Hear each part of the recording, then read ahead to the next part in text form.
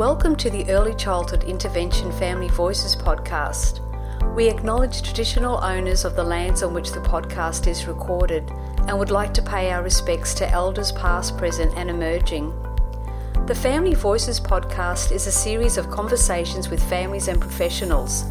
We hope the podcast builds on families' knowledge, skills and confidence when navigating early childhood supports. The podcast is also an opportunity for families to share their individual stories as a family with a child with a disability or developmental delay.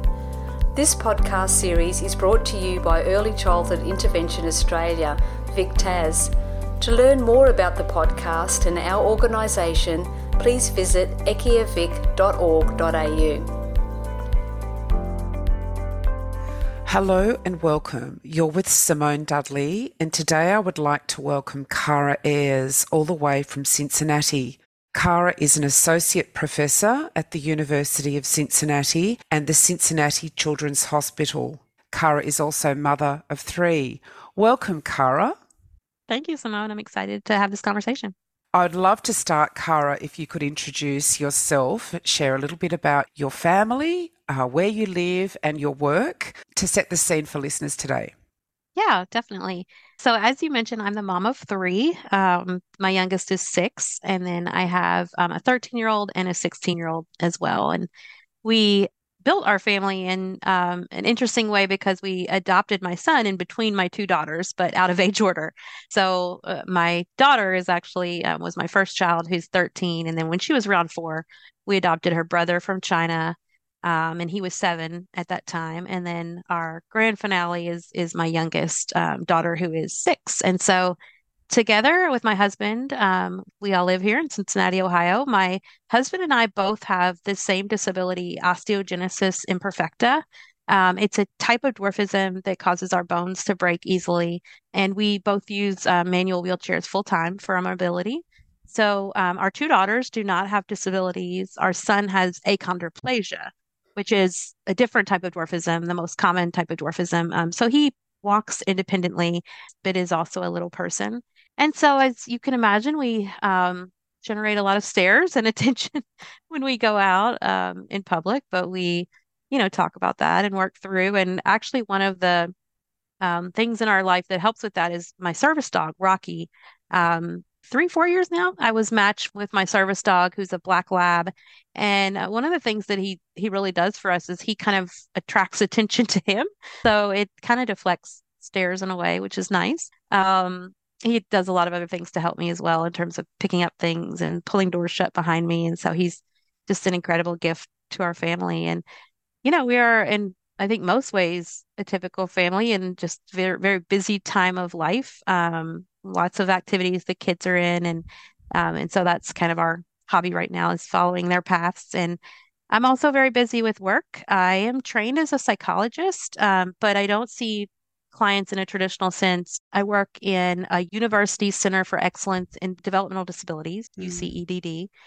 And one of my major interests is parenting with a disability, because it's, a much needed issue to lift up. And I've always been intrigued by the work happening in Australia, because in many ways, your country leads research efforts and kind of just the conversation and talking about parents with disabilities. So I was excited to have a chance to talk about it today.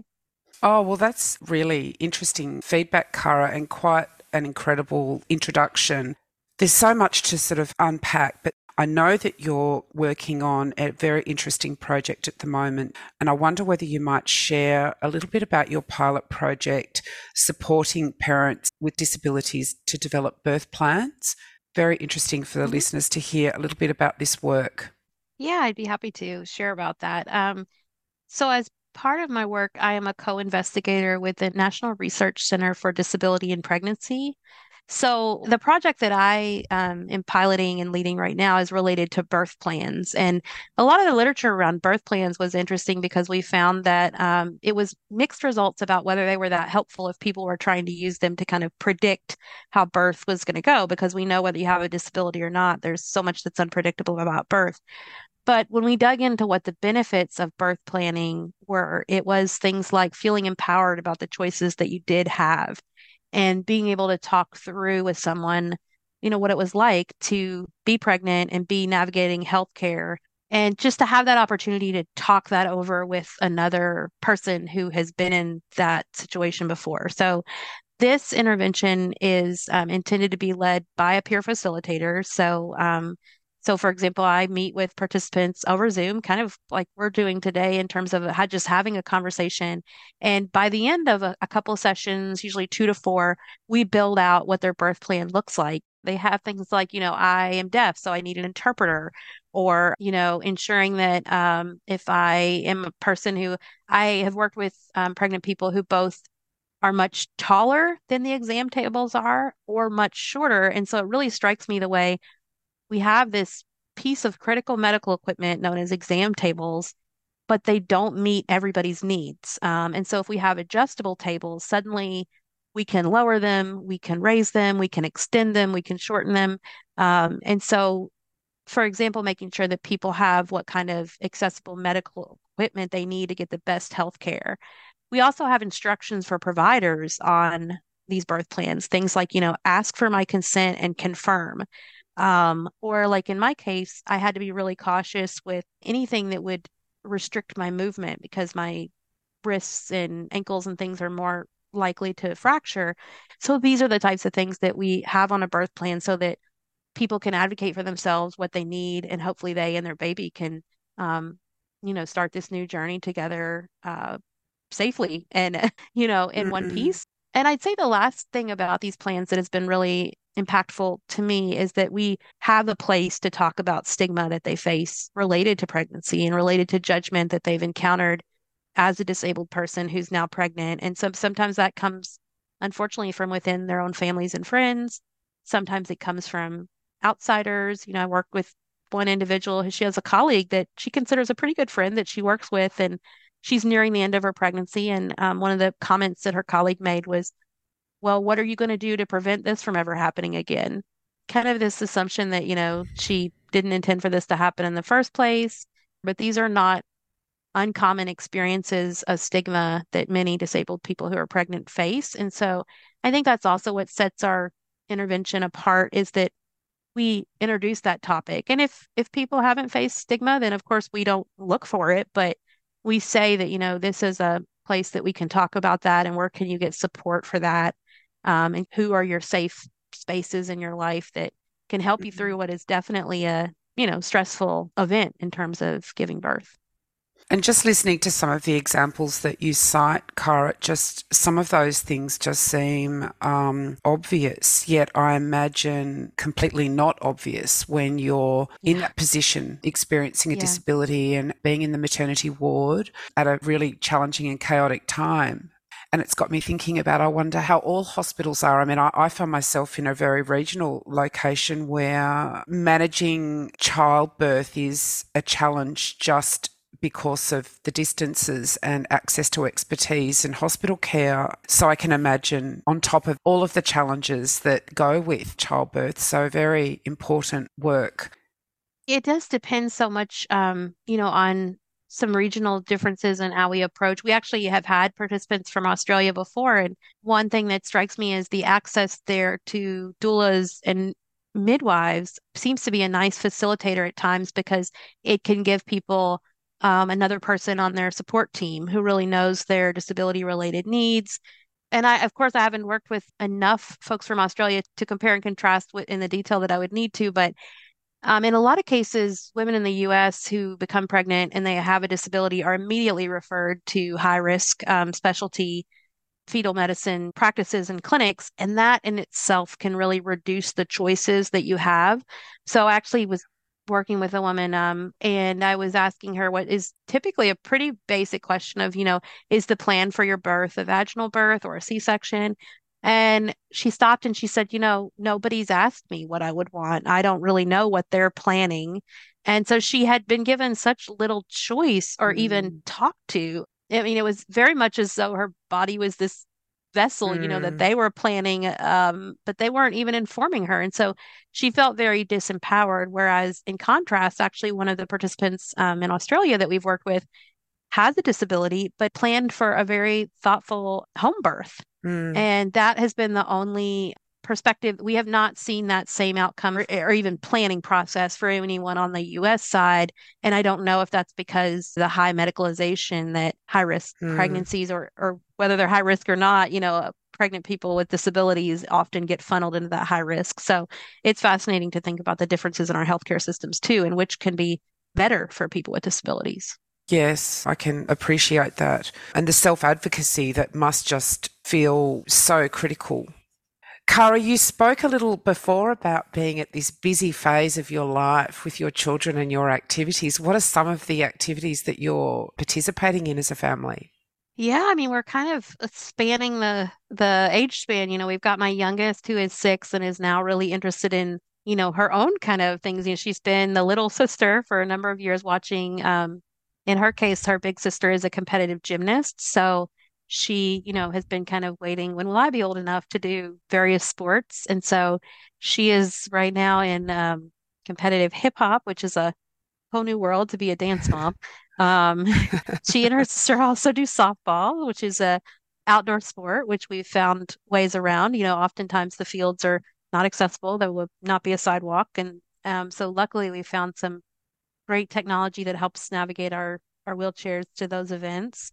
And then all the way up to my oldest, he has been working his first job for more than a year now at a local amusement park there. And so he's figuring out like what he wants to do and what he doesn't want to do, like long term. Yeah. He's like, I definitely don't want to do this forever.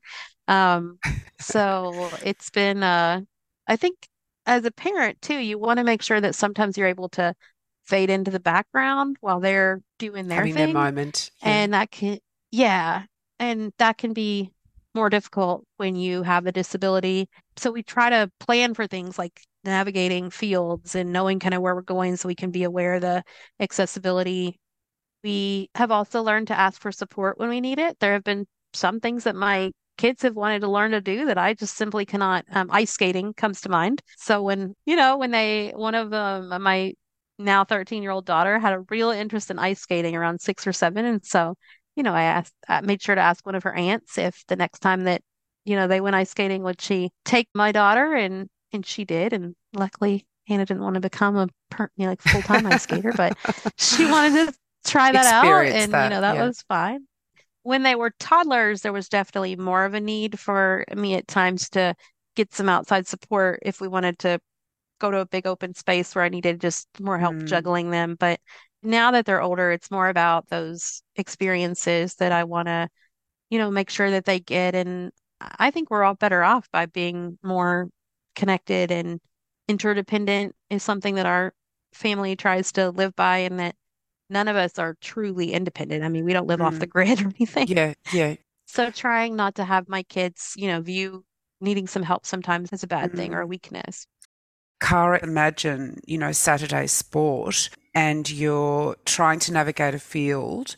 You just spoke about how difficult that is for you if there's not a pavement, which is, I guess, an example of a barrier to inclusion. And as a disabled parent leading a family, I wonder if you could talk a little bit about some of the barriers and the impacts that this has for you and your family around participation.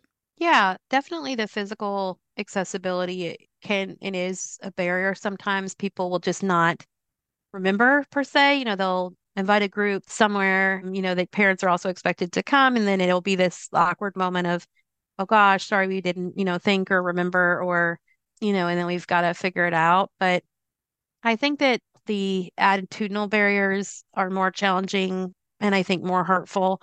And I remember that my daughter Hannah was our first, and for a while she was our only. And I remember that, I was trying to kind of find my way into like how do moms make friends with other moms and how do you connect. So there was a friend of, she had a little friend in swim lessons, and clearly like they were hitting it off. And so the mom had invited us if we wanted to go to a playground to play.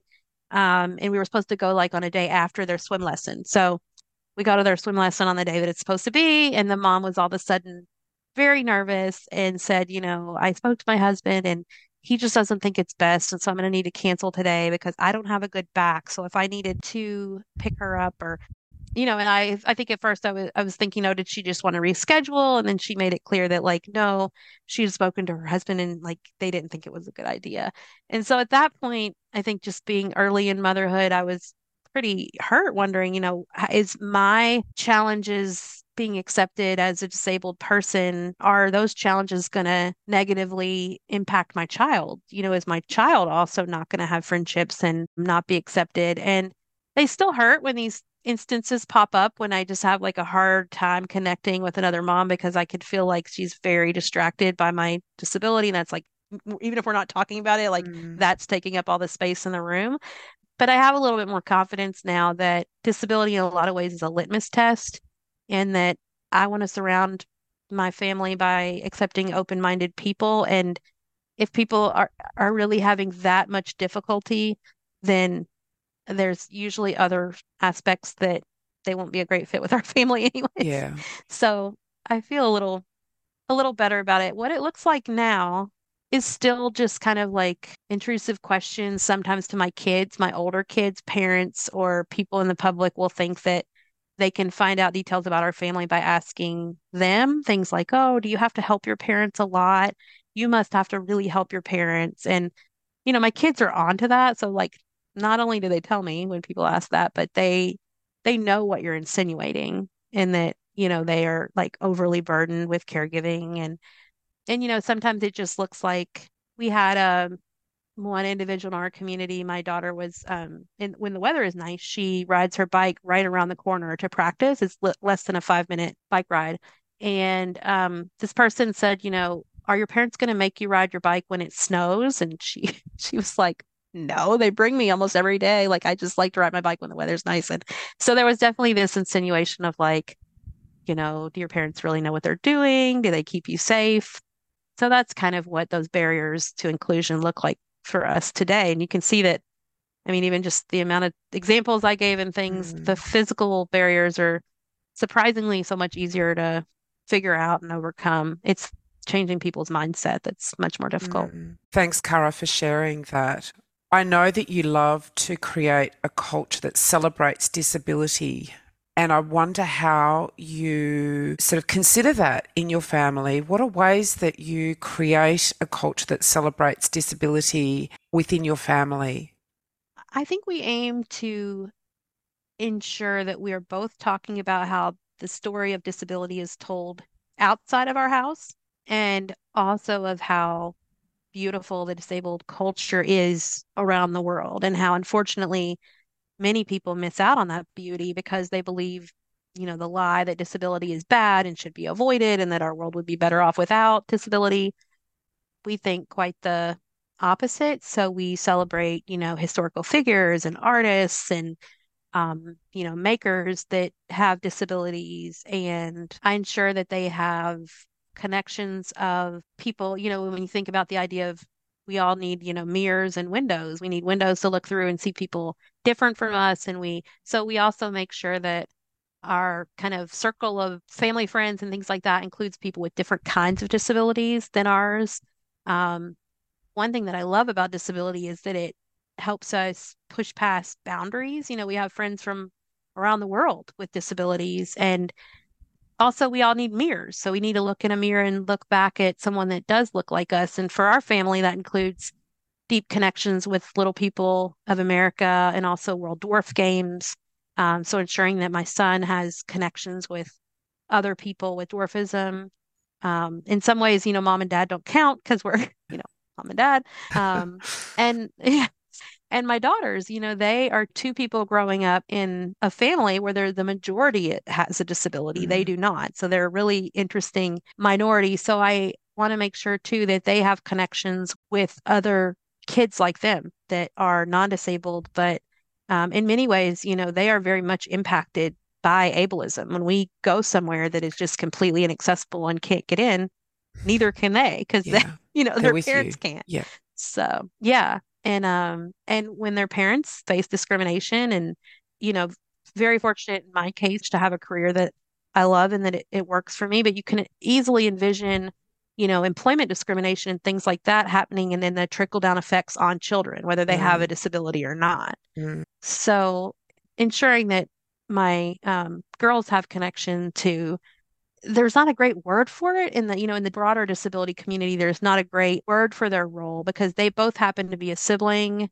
And like ally doesn't really capture, their connection to disability is always going to be deeper than allyship. But yeah, so disability is a beautiful thing in our house that we celebrate, and we look for others to join us in that celebration too. Oh, I just bet that's infectious. And I love some of the examples that you cited, Cara. I have a question because I'm just so interested in you personally. You said you trained as a psychologist. What was your sort of career and study pathway? What drew you to psychology?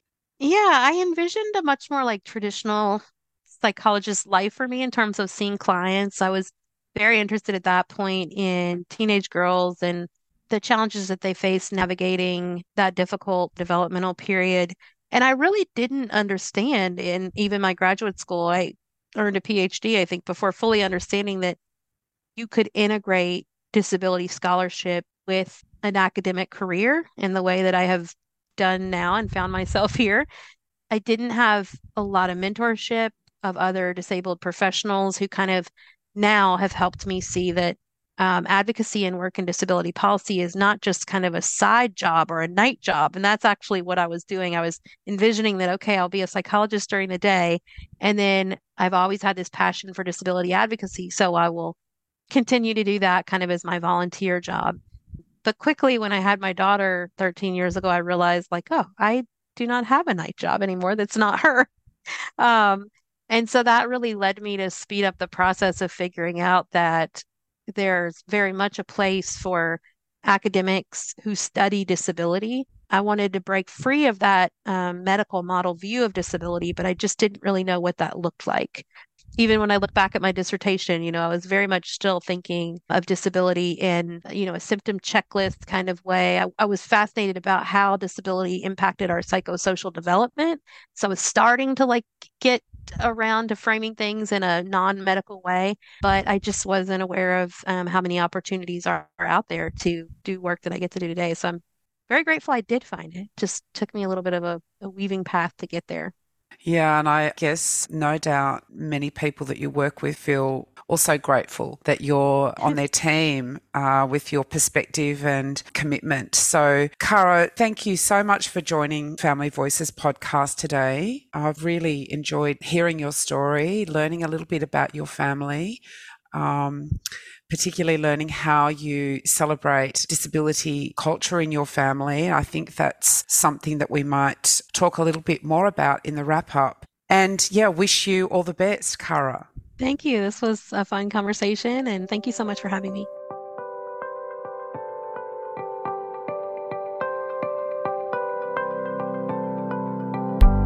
As a disabled person, Cara has integrated her passion, disability advocacy, with her academic career. This has led Cara to work on some interesting projects, as exampled by the pilot where she describes supporting pregnant people to develop birth plans that integrate specific disability needs.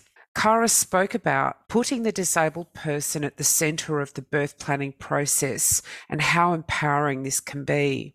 Cara shared what it was like for her family to participate in community activities and how the physical access, managing wheelchairs, can be problematic. For example, at softball games, checking paths and access. Cara added that whilst the physical barriers may be problematic, the attitudinal barriers can sometimes be the most challenging and hurtful to navigate. Cara describes leading her family through these challenges and considered attitudes to disability like a litmus test to open-mindedness. It struck me that through Cara's work, her research, her family support and community participation, Cara is constantly advocating and building the capacity for those around her to support people with disability through inclusion practices. Cara spoke about the promotion of a culture of celebrating disability in her family, sharing stories of disability around the world, including historical figures, artists, and makers.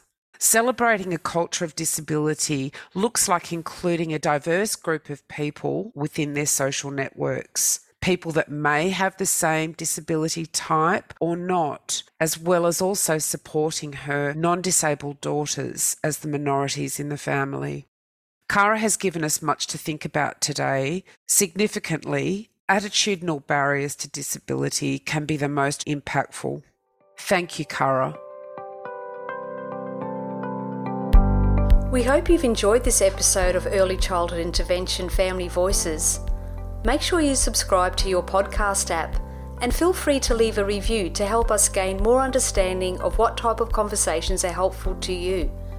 More information about this podcast can be found on ekiavic.org.au. Until next time, thank you for listening.